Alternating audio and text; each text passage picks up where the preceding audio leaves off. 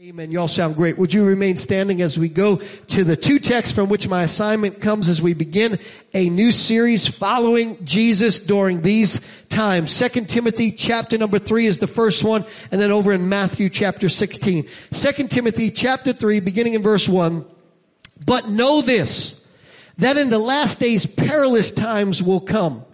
For men will be lovers of themselves, lovers of money, boasters, proud, blasphemers, disobedient to parents, unthankful, unholy, unloving, unforgiving, slanderers, without self-control, brutal, despisers of good, traitors, headstrong, haughty, lovers of pleasure rather than lovers of God, having a form of godliness but denying its power. From such turn away. Matthew chapter number 16 verse 24 says, Then said Jesus to his disciples, If anyone desires to come after me, let him deny himself, take up his cross, and follow me. In this latter scripture, we find Christ's clarion call to all those who claim to be disciples to follow him.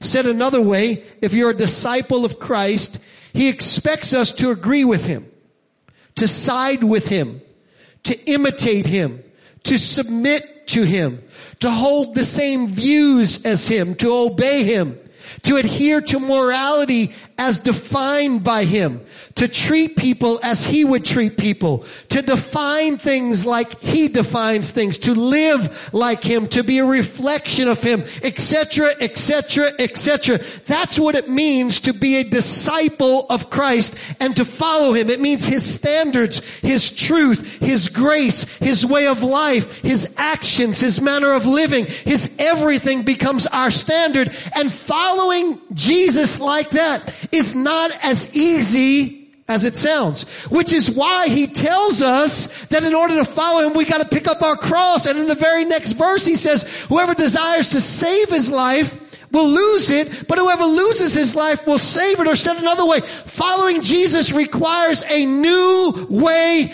of life.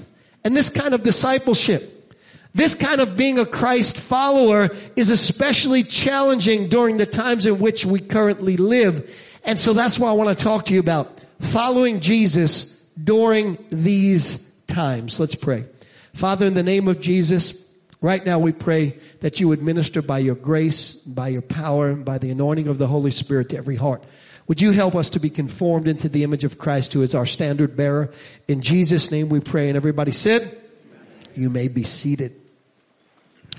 When I say that it is especially difficult and becoming increasingly more difficult to follow Jesus during these times, what do I mean? Well, here are just a few examples of some things that have come across my path in just the last couple of weeks. One Washington State school board director is set to teach a sexual pleasure class to 9-year-olds at a sex shop called Wink Wink. A Richland school district, District 2, proudly references a video from Amaze, a cartoon, which discusses how gender identity is not the same as sex assigned to us at birth. Burger King this last month released their Pride Whopper. Drag queens are reading children's books at libraries and certain schools to pre-K and kindergarten children. A Methodist university displayed a student's drag queen's photo of himself as gay Jesus. The Peanuts cartoon that we all grew up in, which is now celebrating families with 2 moms and 2 dads. The Satanic Temple is now offering after-school clubs to children starting in the 1st grade, stating that we hope by our presence that people can see that good people have different perspectives on the same mythology but mean no harm. One person asked a lady in our church who was wearing our women's ministry t-shirt which said she on it, is that your pronoun? A hospital nurse referred to a young girl of 5 years old as she and was corrected by the parent by saying, you mean they. To quote the prophet Dorothy from The Wizard of Oz, we aren't in Kansas anymore. I give these scriptures not to point the proverbial finger at the precious people who God loves or who struggle, or for that matter don't struggle with these issues, but rather to point out that identity confusion and sexual fornication that is prevalent in our society has always been the play of the enemy to mar God's creation. The scripture actually tells us, as it was in the time of Noah, so shall it be with the coming of Christ. Well, not to teach on Noah, but during the times of Noah, the hallmark sin was sexual fornication and confusion. As it was in the time of Noah, so shall it be at the end of the age. We are living in a confusing time right now. It is becoming more and more difficult to follow Jesus as I define following Jesus. We're living in a time where right is called wrong and wrong is now called right. And anyone who doesn't see it that way is hateful, unkind, or intolerant. Society has adopted a view that kindness and love can only be expressed by another person who condones or expresses agreement or approval with whatever it is that somebody else is doing. When in fact that is the exact opposite of what love is, because love corrects out of care and concern. How many parents do we have here? Have you ever corrected your child? Would you say when you were correcting your child, you hated your child? How many would say, I hated my child when I was correcting my child? I hated my child when I told my child that something was wrong. No, why? Because you know as a parent that love corrects. Matter of fact, listen to what the scripture says. Hebrews chapter 12, verse number 6. The Lord corrects the people he loves and disciplines those he calls his own. Be patient when you are corrected. This is how God treats his children. Don't all parents correct their children? God corrects all his children, and if he doesn't correct you, then you really don't belong to him. And so the truth of the matter is, when we don't care enough to be a light, when we don't care enough to be truth bearers, we're not loving people, we're not being kind to people, we're being wicked and hateful and unkind to people. And when we come to the scripture about following Jesus, specifically the prophetic picture that is painted in 2 Corinthians or 2 Timothy chapter number 3, I want to give you what this scripture is talking about, because it really is an exact description of the times in which we are living right now. My dear friend who I was just with also in Louisiana, Rick Renner, who's always been a great mentor of me, he wrote a fantastic book. Highly recommend that you read it. I'm stealing or borrowing a lot of the material from that book. I told Rick I was going to do that and I was going to give him credit. He said, oh, you don't have to do that. I said, don't worry, Rick, I'm going to make it better than in your book anyway. And so in 2 Timothy chapter number 3, here's how he offers, and by the way, here's again the beginning of the verse, but know this, that in last days perilous times shall come. Rick is a Greek expert, and so he translates verse number 1 of 2 Timothy 3 like this. You emphatically and categorically need to know with unquestionable certainty that in the very end of days, when time has sailed to its last port and no more time remains for the journey, that last season will stand in the midst of uncontrollable, unpredictable, hurtful, treacherous, menacing times that will be emotionally difficult for people to bear. Does not sound like the time that we are living in. Translation, it will become harder and harder to follow Jesus in the end of times. So what will society look like at the end of times? Well, number one, the first sign is the supremacy of self. Notice again, 2 Timothy chapter 3, verse number 2, for men will be lovers of themselves. Now this is an interesting phrase, lovers of themselves. It is the Greek word philatos. Phileo and autos, philatos. Phileo is a deep love or fondness for another person. It's where we get the phrase brotherly love from. So we are supposed to have a deep fondness and love for one another. We are supposed to love our neighbors as ourselves. It is the love that the Good Samaritan showed the man on the side of the street. It's a love that helps others, respects others, binds up the wounds of others, cares about others, sacrifices for others. It is one of the loves that Jesus showed us when he walked the earth, because Jesus is the ultimate Good Samaritan.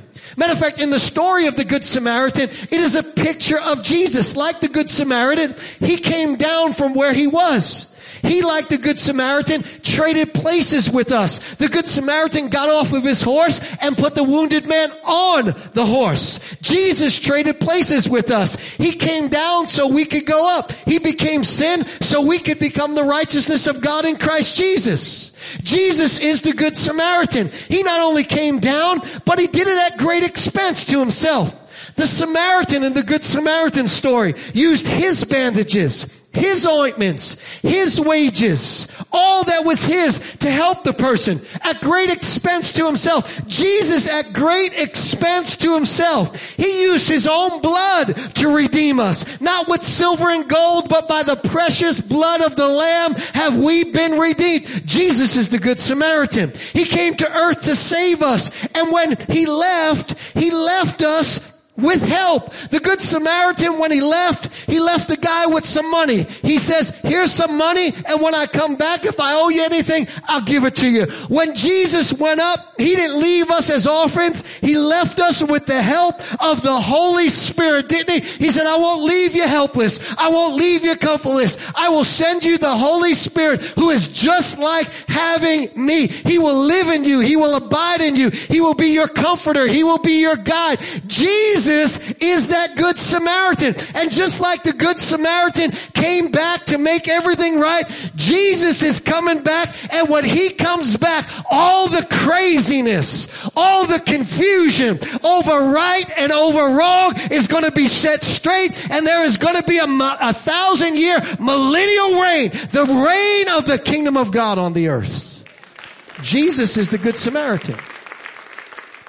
Jesus is the one who showed us what it means to love other people, to have a love that is directed toward someone else. Truth be told, Jesus showed us more than phileo love. He showed us agape love, but that's a subject for another day.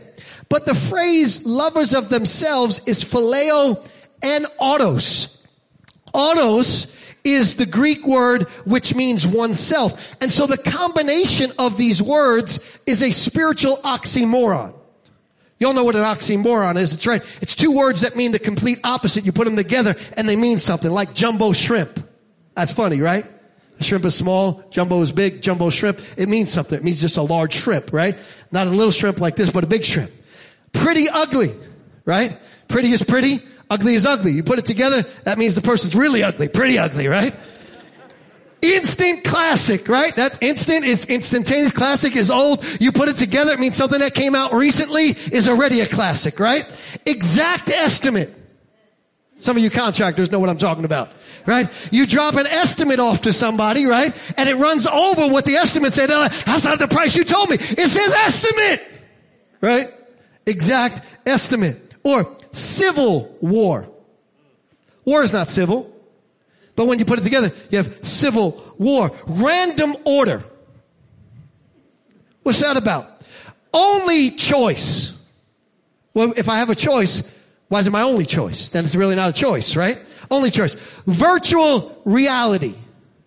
Right? That's an oxymoron. Working vacation. Watch this oxymoron. I love this one. Sinning saint. Uh-oh. Nobody laughing no more. Everybody like, whoa, yeah. Pastor, you're getting too deep. Well, when we come to this word, it's philanos, right? Phileo and autos. Literally, the Holy Spirit says that a sign of the last days will be people will be in love with themselves. Self-absorbed, self-focused, self-consumed. The Holy Spirit is trying to tell us that the end-time society will have a misdirected love that puts self at the center of everything above God, family, and friends. A love that is consumed with, watch this, my rights, my feelings, my truth, my identity, my choice, my opinion, my happiness, my comfort, my quality of life, my. The Holy Spirit said, this is a defining characteristic of the end time society. And it's grown more and more in our world right now. Now I'm about ready to tackle a golden calf, an elephant in the room. Let me just take one of those my's in our society right now that is prevalent. It's the statement, my body, my choice. My.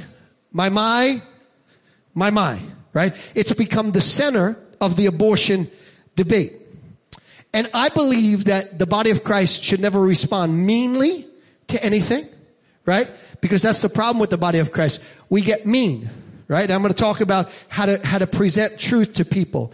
And we always have to remember that behind any action is a person that God loves, died for, cares about, and wants to redeem in every single way. But as the body of Christ, we also need to be familiar with truth.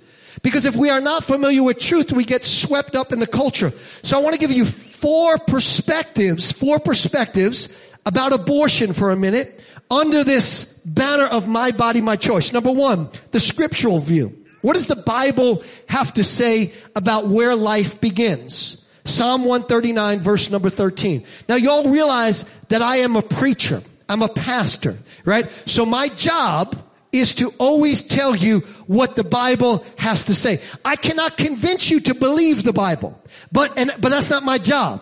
My job is to show you what the Bible has to say, and then you have a choice, right? Your choice is either to choose the life way of the Bible or the death way of the world, right? And so listen to what the Bible says. Psalm 139 verse 13. You made all my delicate inner parts of my body, and you knit me together in my mother's womb.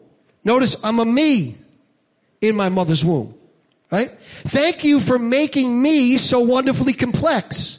Your workmanship is marvelous. How well I know it. You watched me as I was being formed in utter seclusion. As I was woven together in the dark of the womb. You saw me before I was born. Every day of my life was recorded in your book. Every moment was laid out before a single day had passed. What else does the Bible have to say about when life begins? Jeremiah chapter 1 verse 5. I knew you before I formed you in your mother's womb. Before you were born, I set you apart. Now, some people who have really tried to make the Bible not support life in the womb have said, well, that's only talking about Jeremiah. It's not talking about the whole, it's only Jeremiah. Well, listen to what the Apostle Paul says about his life. Galatians chapter 1 verse number 15. But when it pleased God, who separated me from my mother's womb and called me through his grace to reveal his son to me that I might preach him among the Gentiles. Paul's life, Jeremiah's life, your life, all life, planned from the womb and before the womb. That is one of the great gifts of realizing that we are not just the results of biology, but we are creations of Almighty God. Meaning that we are not accidents, we are not the result of random chance or an uncaused explosion or just biological outputs. We are creations of Almighty God. Therefore, every single life is valuable. Every single life has a purpose. Every single life has a meaning, because our value is not just from who we are, but whose we are. We're not slapped together. We are carefully crafted by our Creator in our mother's womb in accordance with His pre-planned design. Even before we enter the womb, God has already a plan for our life. Matter of fact, Ephesians 2:10, listen to it. It says, for we are His workmanship, created in Christ Jesus for good works, which God prepared beforehand that we should walk in them. What else does the scripture say on the subject? Luke chapter number 1 regarding John the Baptist. It says this in verse number 15. For he will be great in the eyes of the Lord. He must never touch wine or other alcoholic drinks. He will be filled with the Holy Spirit even before his birth. This is clearly someone God has a plan for. And by the way, let me say this is not my subject, but notice abstinence from alcohol was a sign of being set apart to God. I know it's an awkward silence. Because can I be honest with you? Christians are too loose in this area.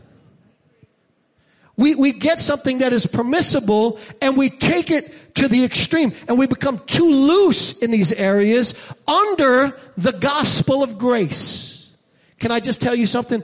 What is being called the gospel of grace right now is dangerous. Let me tell you it again. What is being called the gospel of grace right now is dangerous. We are saved by grace through faith. We know that it is but the grace of God.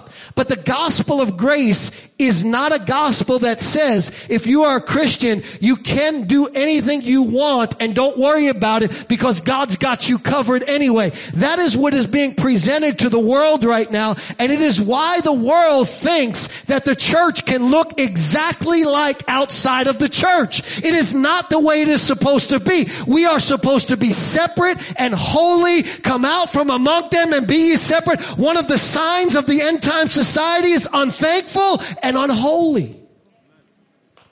We need to realize that God has given us a purpose that He has created before time. He was set apart. He must never touch wine or alcoholic drinks. He will be filled with the Holy Spirit from before His birth. Now look what it says in Luke chapter 1 verse 41 about this. It says, at the sound of Mary's greeting, Mary, the mother of Jesus, walked in to greet Elizabeth. Elizabeth's child leaped within her. And Elizabeth was filled with the Holy Spirit. And Elizabeth gave a glad cry and exclaimed to Mary, God has blessed you above all women and your child is blessed. Why am I so honored that the mother of my Lord should visit me? When I heard your greeting, the baby, the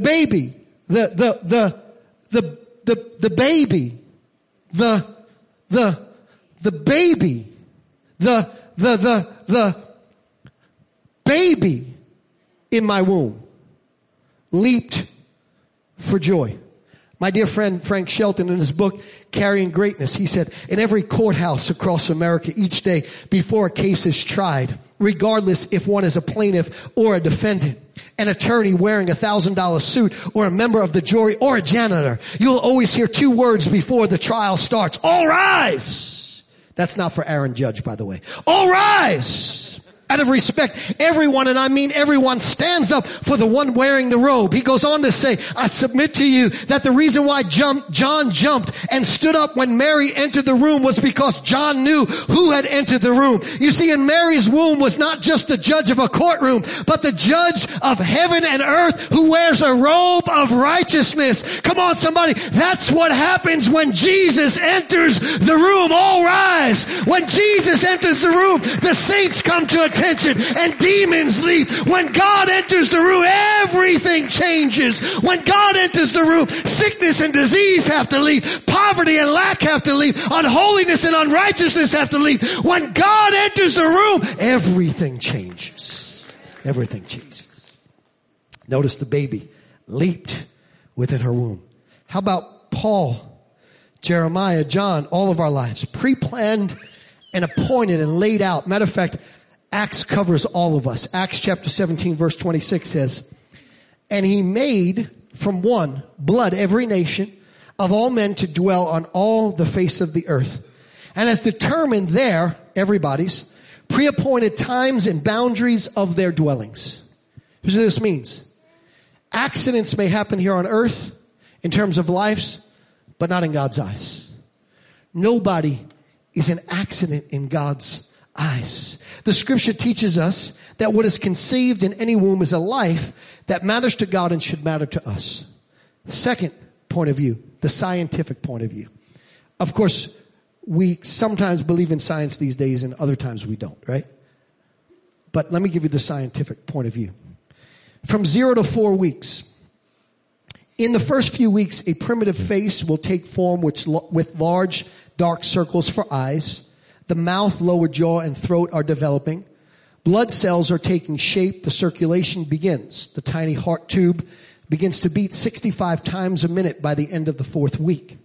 By the end of the first month, the baby is about 1/4 of an inch long, smaller than a grain of rice. Let me just ask you something. Go ahead and try, man-made, to take a grain of rice and put a heartbeat in it.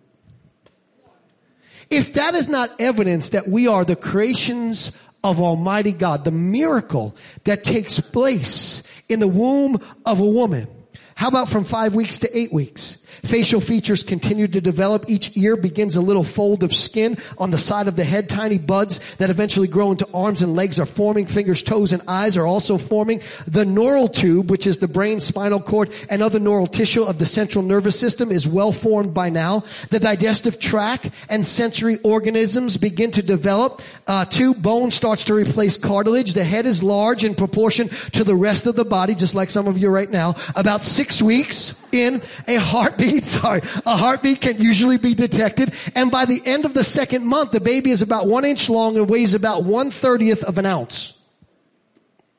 9 to 12 weeks. The arms, hands, fingers, feet, and toes are fully formed. At this stage, the baby is starting to explore a bit by doing things like opening and closing its fists and mouths. Fingernails and toenails are beginning to become developed, and the external ears are formed. The beginnings of teeth are forming under the gums. The reproductive organs also develop, but gender is still difficult to distinguish on an ultrasound. By the end of the third month, the baby is fully formed. All organs and limbs, extremities are present and will continue to develop in order to become functional. The circulatory and urinary systems are also working, and the liver produces bile. At the end of the third month, the baby is about 4 inches long and weighs about 1 ounce. That's the first trimester. Let me just give you a little bit of the second trimester. The baby's heartbeat is now audible through an instrument called a Doppler. The fingers and toes are well defined. Eyelids, eyebrows, eyelashes, nails, and hair are formed.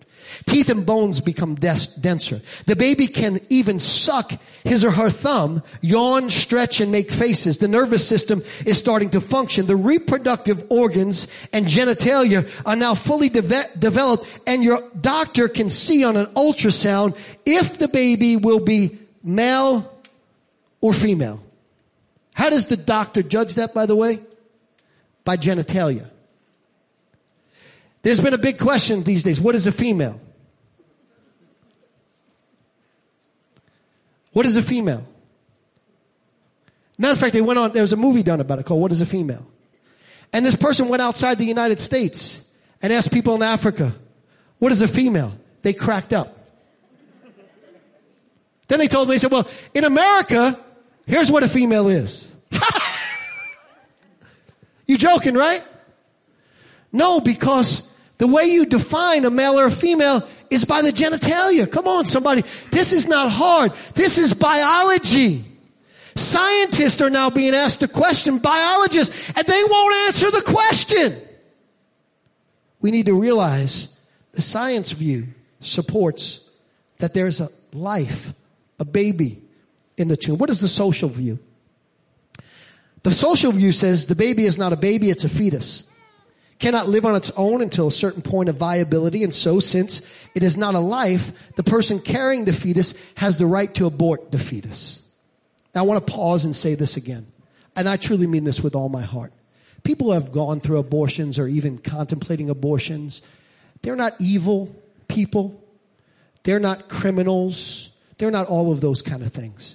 There are circumstances that can make anybody feel like something that is wrong is the right decision to make. Has anybody in here ever lied? How many of y'all believing that lying is wrong? Right? But why did you lie? You lied because there was a little bit of pressure from some point on you, right? And you felt by lying it would just be more convenient for you. And so you lied and you told the truth. Can I tell you that the pressures that surround people when it comes to unwanted pregnancies or sometimes even wanted pregnancies are vast. And sometimes it can push people to make decisions. And we have to realize our anger should never be aimed at people. Our anger should always be aimed at systems. Because we wrestle not against flesh and blood, but against principalities, powers, and rulers of the darkness of this world and spiritual wickedness in high places. Anybody who's ever going through anything should always experience support, loving compassion, and discipleship from the body of Christ. That's what they should experience. However, this popular view, albeit a conflicting view with the science and the scripture, nevertheless is a view. Of course, its merits stand only on the argument that the baby is not a life, but a fetus. Because no one would conclude that taking the life of a baby is okay. So in order for this popular social view to have any merit, we have to redefine what we call the baby in the mother's womb. Interesting to me is two thoughts. This seems to be the play of the enemy whenever it comes to right and wrong, that we have to redefine terms. Because morality is based on our understanding of what something is or isn't. Therefore, to make something right that is considered wrong, or something wrong that is considered right, we must redefine it. So, for example, right now in our society, there is a move to redefine pedophilia. And people who struggle with pedophilia, they are now moving to call them minor attracted people, or MAPS. By the way, this is being spearheaded by one of the leading universities in our world, Old Dominion University, who has a woman who is a transgender who wrote a book in order to destigmatize pedophilia. This is what also has transpired in our society when it comes to marriage. And so in order for us to make a marriage right between a man and a man, or a woman and a woman, what we had to do is redefine marriage. Biblical marriage, which was, by the way, originally given for the churches to define, biblical marriage is one man, one woman, in the confines of covenant, committing their life together forever. Marriage is now simply two people who love each other and want to spend the rest of their life together. And the reason why we have to redefine it is because our morality is based on our understanding of the terms. This is now what is going on with what is a woman, what is a man. In order for us to make a wrong right or a right wrong, we must redefine the terms, right? And so what we see happening is really the enemy taking a page out of the book of God. You say, what do you mean, Pastor? Well, how many of you know what God does when God wants to change your destiny? When God wants your destiny to go in a specific direction, what God does is he changes your name. And so when God spoke to Abram, what did he do? Because he was meant to have a destiny to be the father of many nations. He changed his name from Abram to Abraham. What did God do when he wanted to change Jacob's destiny from heel catcher to father of all of Israel? He changed his name from Jacob to Israel. What did he want to do when he wanted to change the apostle Paul's destiny from a murderer to the greatest propitiator of the gospel the world has ever seen? He changed his name from Saul to the apostle Paul. What does he do when you and I get saved? Come on, somebody. He gives us a new name. We become Christians, or Christ-like ones, and that becomes our destiny to be conformed into the image of Christ. And so what does the enemy do? The enemy wants to mar the destiny of mankind. And so what does the enemy do? He changes the terms. He gets involved in the name game.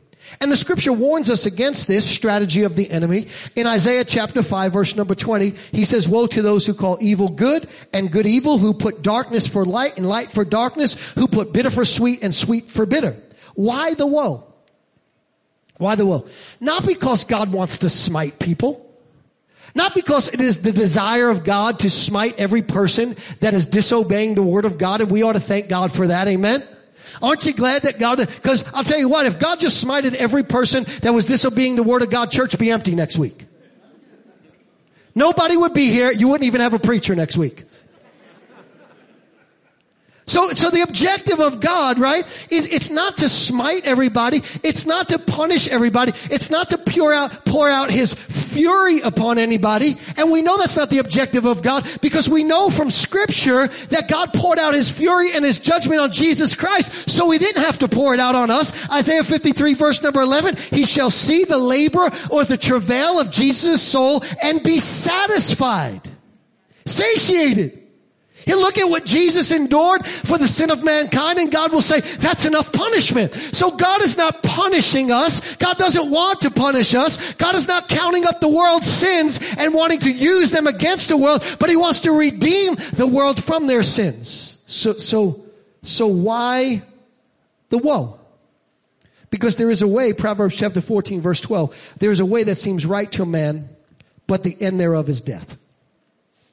The reason for the woe, the reason for the warning is because God understands that when we do things that are apart from what He defines and tells us is right and wrong, it doesn't go well for us, and it ultimately can lead to eternal separation from Him from all of eternity if we are not in Christ.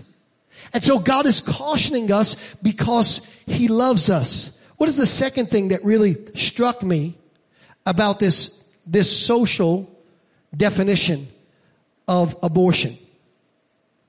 Was it always the definition of abortion? And where did abortion come from?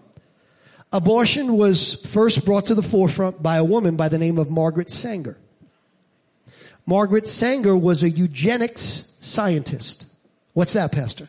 Well, it's basically someone who believes in ridding the human race of all characteristics, both biological and socioeconomical, that they feel hamper the human race. So Sanger believed that it was necessary to reduce the birth rate amongst the diseased, the sickly, the poverty-stricken, and the antisocial classes, elements unable to provide for themselves and the burden of which we were all forced to carry as a society. She was very much in the mold of Adolf Hitler, and she was a regular speaker for the KKK. So, she took aim at the black community. She planted her first Planned Parenthood abortion clinic in Brownsville, New York, under the guise of access to health care. She even convinced leaders in the black community that this was good for the black community and started a project called the Negro Project. It is no secret that black women have a disproportionate amount of abortions in relation to the population. White people have more abortions, by the way. But proportionally to the size of the population, black people, black women have a disproportionate amount of abortions. And in fact, since Roe v. Wade, many big cities have held the black population to no growth relative to the population. So, if I was a racist who wanted to rid the world of black people, I would use abortion as my choice of extinguishing that particular race.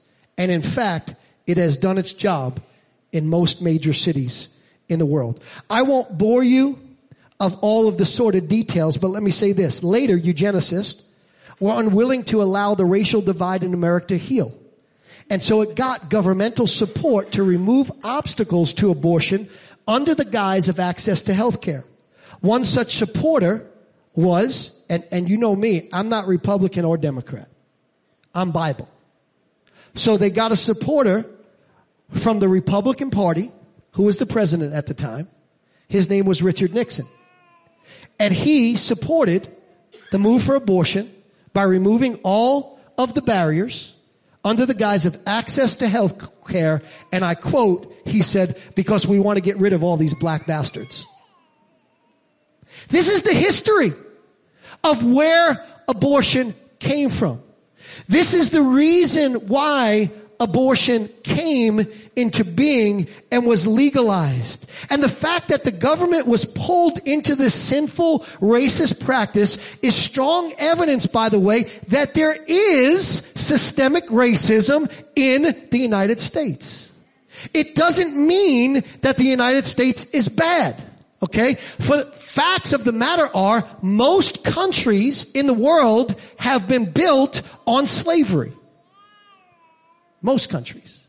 Many countries had slaves prior to the United States having slaves. It's awful. It's abominable. But let's face facts when it comes to systemic racism. The fact that the government supported abortion and still supports abortion with the cause of abortion being as it originally was is strong proof that this exists. Full disclosure, some will refute that Margaret Sanger had this as her agenda, but I believe the historical record is overwhelming and the evidence is strong. Before I leave the social view of abortion, let me say this. We as the body of Christ have a responsibility to help women who feel helpless, abandoned, financially destitute, and overwhelmed with the real life issues and that often lead women to feeling like they have to have an abortion. We need to be for life from the womb to the tomb. Matter of fact, the scripture tells us that we have this responsibility. Proverbs 31 verse number 8 says, speak up for those who cannot speak up for themselves, for the rights of all who are destitute, speak up and judge fairly, defend the rights of the poor and the needy. In Bible times, women were especially in this category because oftentimes the way society was built in those days, if a woman did not have a man to take care of them and they were pregnant, they were destitute. And that's why if you go back and you read some of the stories in the Bible of stuff that seemed like it was crazy and wrong, God stood on the side of women in many cases because they were destitute. We have a responsibility in our society to this day to help any person who is at a point where they feel like they're going to make a bad decision because of the pressures that are in life. Lastly, the last view of it is the satanic view. What is the satanic view on abortion in life? Well, here's the statement the Satanic Temple released the day in recent time when they overturned Roe v. Wade. The Satanic Temple is the leading beacon of life in the battle for abortion access. With Roe v. Wade overturned, a religious exemption will be the only available challenge to many restrictions to access, which is false, by the way. You know that, right? Because they didn't overturn it and make abortion illegal. They just pushed it back to the states, and every state gets to decide. So, right, you don't really need a religious exemption in order to get an abortion. So that's a lie. But we're not surprised by that because anything that comes out of the devil's mouth is what? A lie. The Satanic Temple stands alone because we are the only entity that can assert a religious liberty claim that terminating a pregnancy, listen to this, is the central part of a religious ritual that encourages self-empowerment and affirms bodily autonomy. Let me say it again just so you hear it. We are the only religious organization that can affirm a religious exemption because one of our rituals requires the termination of a pregnancy as a central part that encourages self-empowerment and affirms bodily autonomy. Self-empowerment and affirms bodily autonomy. Self-empowerment and affirms bodily autonomy. What is that? My body, my choice. Don't look at me like that. Don't look at me in that tone of voice. See, despite the difficult decisions that can often surround an unwanted pregnancy and the unfortunate plight that many find themselves in, and despite the compassion and care that we are called to give all people, especially those contemplating an unwanted pregnancy and those who have terminated an unwanted pregnancy, this is the rallying cry. This rallying cry is a sign of the end of days. At the end of time, people will become lovers of themselves. And when the self is the foundation of any society, it is the exact opposite of what the Bible teaches us. Contrary to this current day infatuation with self, listen to what Jesus said. He said in Matthew 22 verse 37, you shall love the Lord your God with all your heart, soul, and with all your mind. This is the first and great commandment.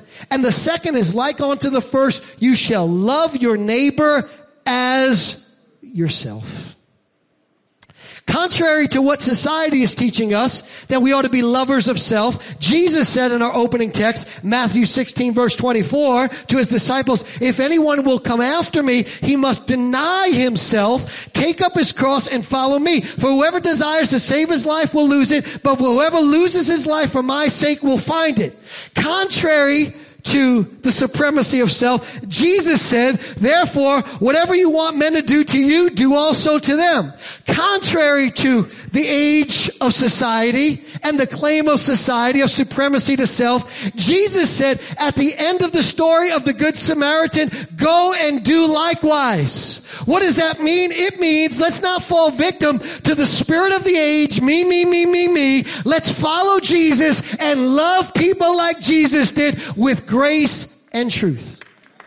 Grace and truth. Watch this, watch this. With grace when they sin. With grace when they sin. Grace binds up their wounds. Grace pours in the oil and the wine. Grace goes out of their way to restore and to help. That's grace. Grace shares the forgiving power of the cross and of the blood. Grace lets them know that no matter what they've done, God can make them new. Grace and truth.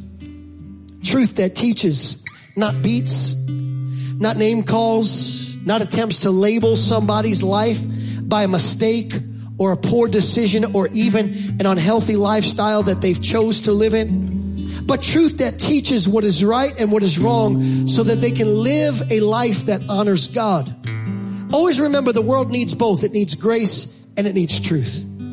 Jesus loved and protected the woman caught in adultery.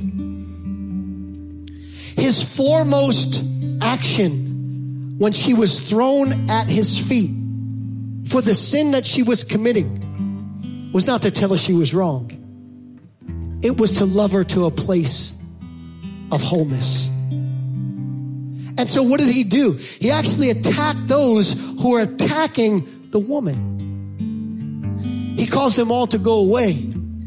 And after he picked the woman up and dusted her off, he said, "Woman, where are your accusers?"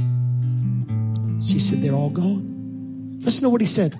"Neither do I accuse you." Listen, can I just stop calling people murderers? Stop calling people demons. Stop doing that.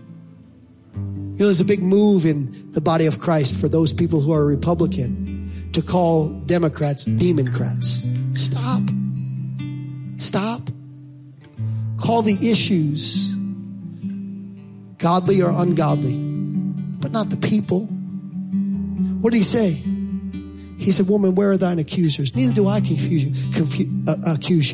But then he picked her up and he said, "But go and sin no more." One of the things that I'm convinced of is I'm convinced there is a conscience on the inside of every person that God has put there, by the way. It's one of the evidences that we are not biological experiments, but rather creations of Almighty God, because we have a conscience on the inside. And I'm convinced that most people, even though there's outward bluster, know something on the inside. And when they experience grace and truth, something goes off on the inside of them. And can I tell you, sometimes it's difficult to express both in a public forum. That's why sometimes it's better not to have certain conversations in certain places. That's not to go away from the truth. But remember when the Pharisees try to drag Jesus into conversations? Right? They'd ask him certain questions. Have you ever noticed that sometimes Jesus didn't even answer the question? Why? Because Jesus understood that there was an audience of people who he wanted to reach. And so Jesus was always very careful of how he put things, never to compromise truth, but never to alienate people who needed that truth. Jesus was a master at the mixture of grace and truth. And so he protected that woman. Listen, truth without grace is mean. Truth without grace is mean. Grace without truth is meaningless.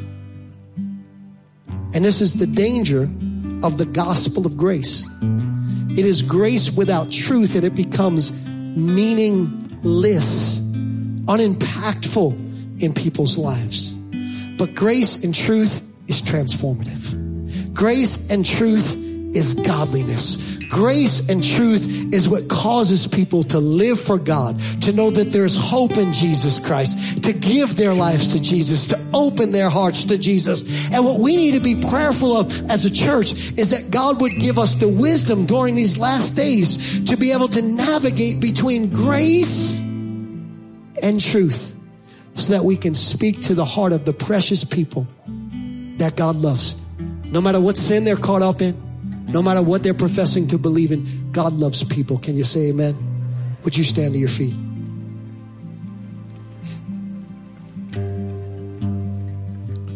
When the Lord asked me to preach on this, I said, Lord, you know me, I like to preach a little bit. I said, this is going to be more of a teaching. I'm not going to sweat real much. And he said, no, I need you to share this. Thank God we can come to church and we can come to the Word of God and get direction as it pertains to what is happening in our society. Because if we don't get direction, we get misdirection in our lives. Would you join me in prayer? Every head bowed, every eye closed. Maybe you're here today and maybe you haven't surrendered your life to Jesus. Maybe you're here today and you're struggling with a sin, I want you to know, first of all, God loves you. But second of all, he wants to give you the power to overcome that. Some people say, well, Pastor, I was born this way. I don't have time to teach on that, but let me just say this. That's why God said we need to be born again. Hallelujah. Hallelujah. Because when you're born again, guess what happens? You get a new nature. You get a new desire. You get a new something on the inside that gives you the power to live for God. So if you're here today, you're struggling with a sin, you're apart from God, you need forgiveness, you want to surrender your life to Jesus Christ, you want God to forgive you, you want to know that when you die, heaven will be your eternal home. He wants to save you today with every head bowed, every eye closed. If you're here today, you feel the pull of the Holy Spirit on your heart, saying to me, Pastor, I want to give my life to Jesus right where you are. We won't embarrass you, I promise you. Put your hand up so I can pray for you. Pastor, would you pray for me? Pastor, would you pray for me? Pastor, would you pray for me? Hallelujah. Hallelujah. Pastor, today, I want to give my life to Jesus. Amen. That's awesome. Pastor, today I want to give my life to Jesus. I need forgiveness. Amen. Behind those cameras over there, I know God is speaking to some of you. Maybe you just feel like I need to give my life to Jesus. Maybe you intentionally tuned in. Maybe you did a drive-by and God caught your attention because there was this really good-looking guy preaching the gospel. You said, I got to see what he has to say. God is calling you. If you want to give your life to Jesus, right there in your home, just reach your hands up to heaven. You can put your hands down. I want to pray with you right now. Would you say this after me? Everybody praying out loud together. Heavenly Father, today I give you my life. I repent of my sins, and I ask you to forgive me as I put my faith in Jesus Christ. With your help, I will never be the same. In Jesus' name, amen. If you raised your hand, an usher is going to find you. They're going to give you a little booklet that describes what it means to give your life to Jesus. Before you leave, take a minute, fill out the little card in the booklet, give it back to one of the ushers on the way out. If you're online and you gave your life to Jesus, reach out and write Jesus in the chat or touch the hand in front of you and we'll reach out to you. God bless y'all. Listen, invite some folks back to church for the rest of this series. I believe God is going to really talk to people's heart and set people free. We love you. We'll see you again next week.